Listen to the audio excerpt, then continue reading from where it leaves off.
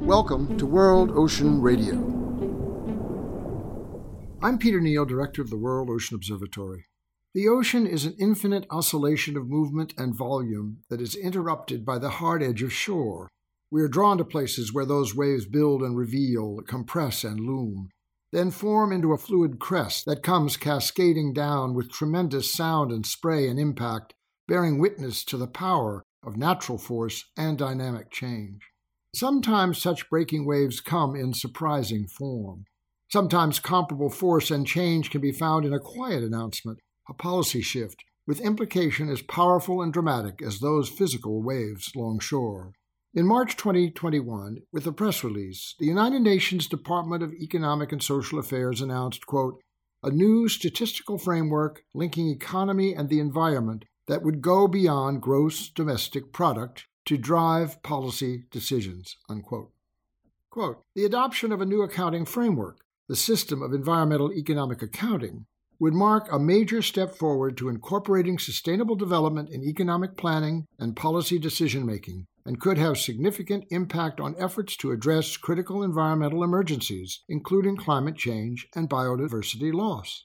The new framework would go beyond the commonly used statistic of gross domestic product and would ensure that natural capital, the contribution of forests, oceans, and other ecosystems, are recognized in economic reporting, unquote.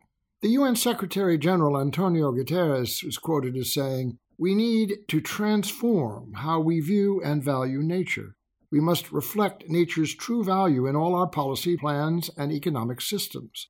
With a new consciousness, we can direct investment into policies and activities that protect and restore nature, and the rewards will be immense, unquote. More than half of global GDP depends on nature, the release continues. But globally, it is estimated that natural capital has declined 47% in just over 2 decades. It is estimated that human activity has severely altered 75% of the planet's terrestrial and 66% of its marine environment, leading to an average decrease of 47% against their natural baselines. And climate change continues its relentless march. And yet countries now spend some $4 to $6 trillion on subsidies that damage the environment.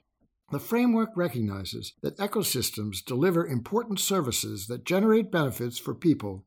In essence, they are assets to be maintained, similar to economic assets, unquote. Stilted bureaucratic announcement language that belies the efforts of hundreds of experts across a full range of disciplines, with further hundreds reviewing, modifying, and endorsing through global consultation. This is what the United Nations does best, however slowly, to shape and enable change and best practice through process and compromise, diplomacy and consensus.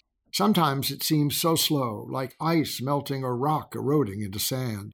But sometimes it creates through subtle conversation a shift as startling as this affirmation of ecosystem service accounting as a mandatory consideration in future policies, its integrated application and requirement for future development on land and sea.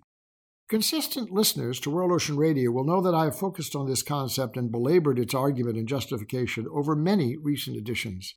I have tried to share what seems to me a destructive negative reality in how we analyze, value, subsidize, and promote a worldview and economic context that has enabled decades of bad decisions, irresponsible consumption of natural resources, inadequate financial controls, regulation, and accountability, and practices that have exhausted our resources, divided to extreme public versus private interest, and created inequities and injustices worldwide.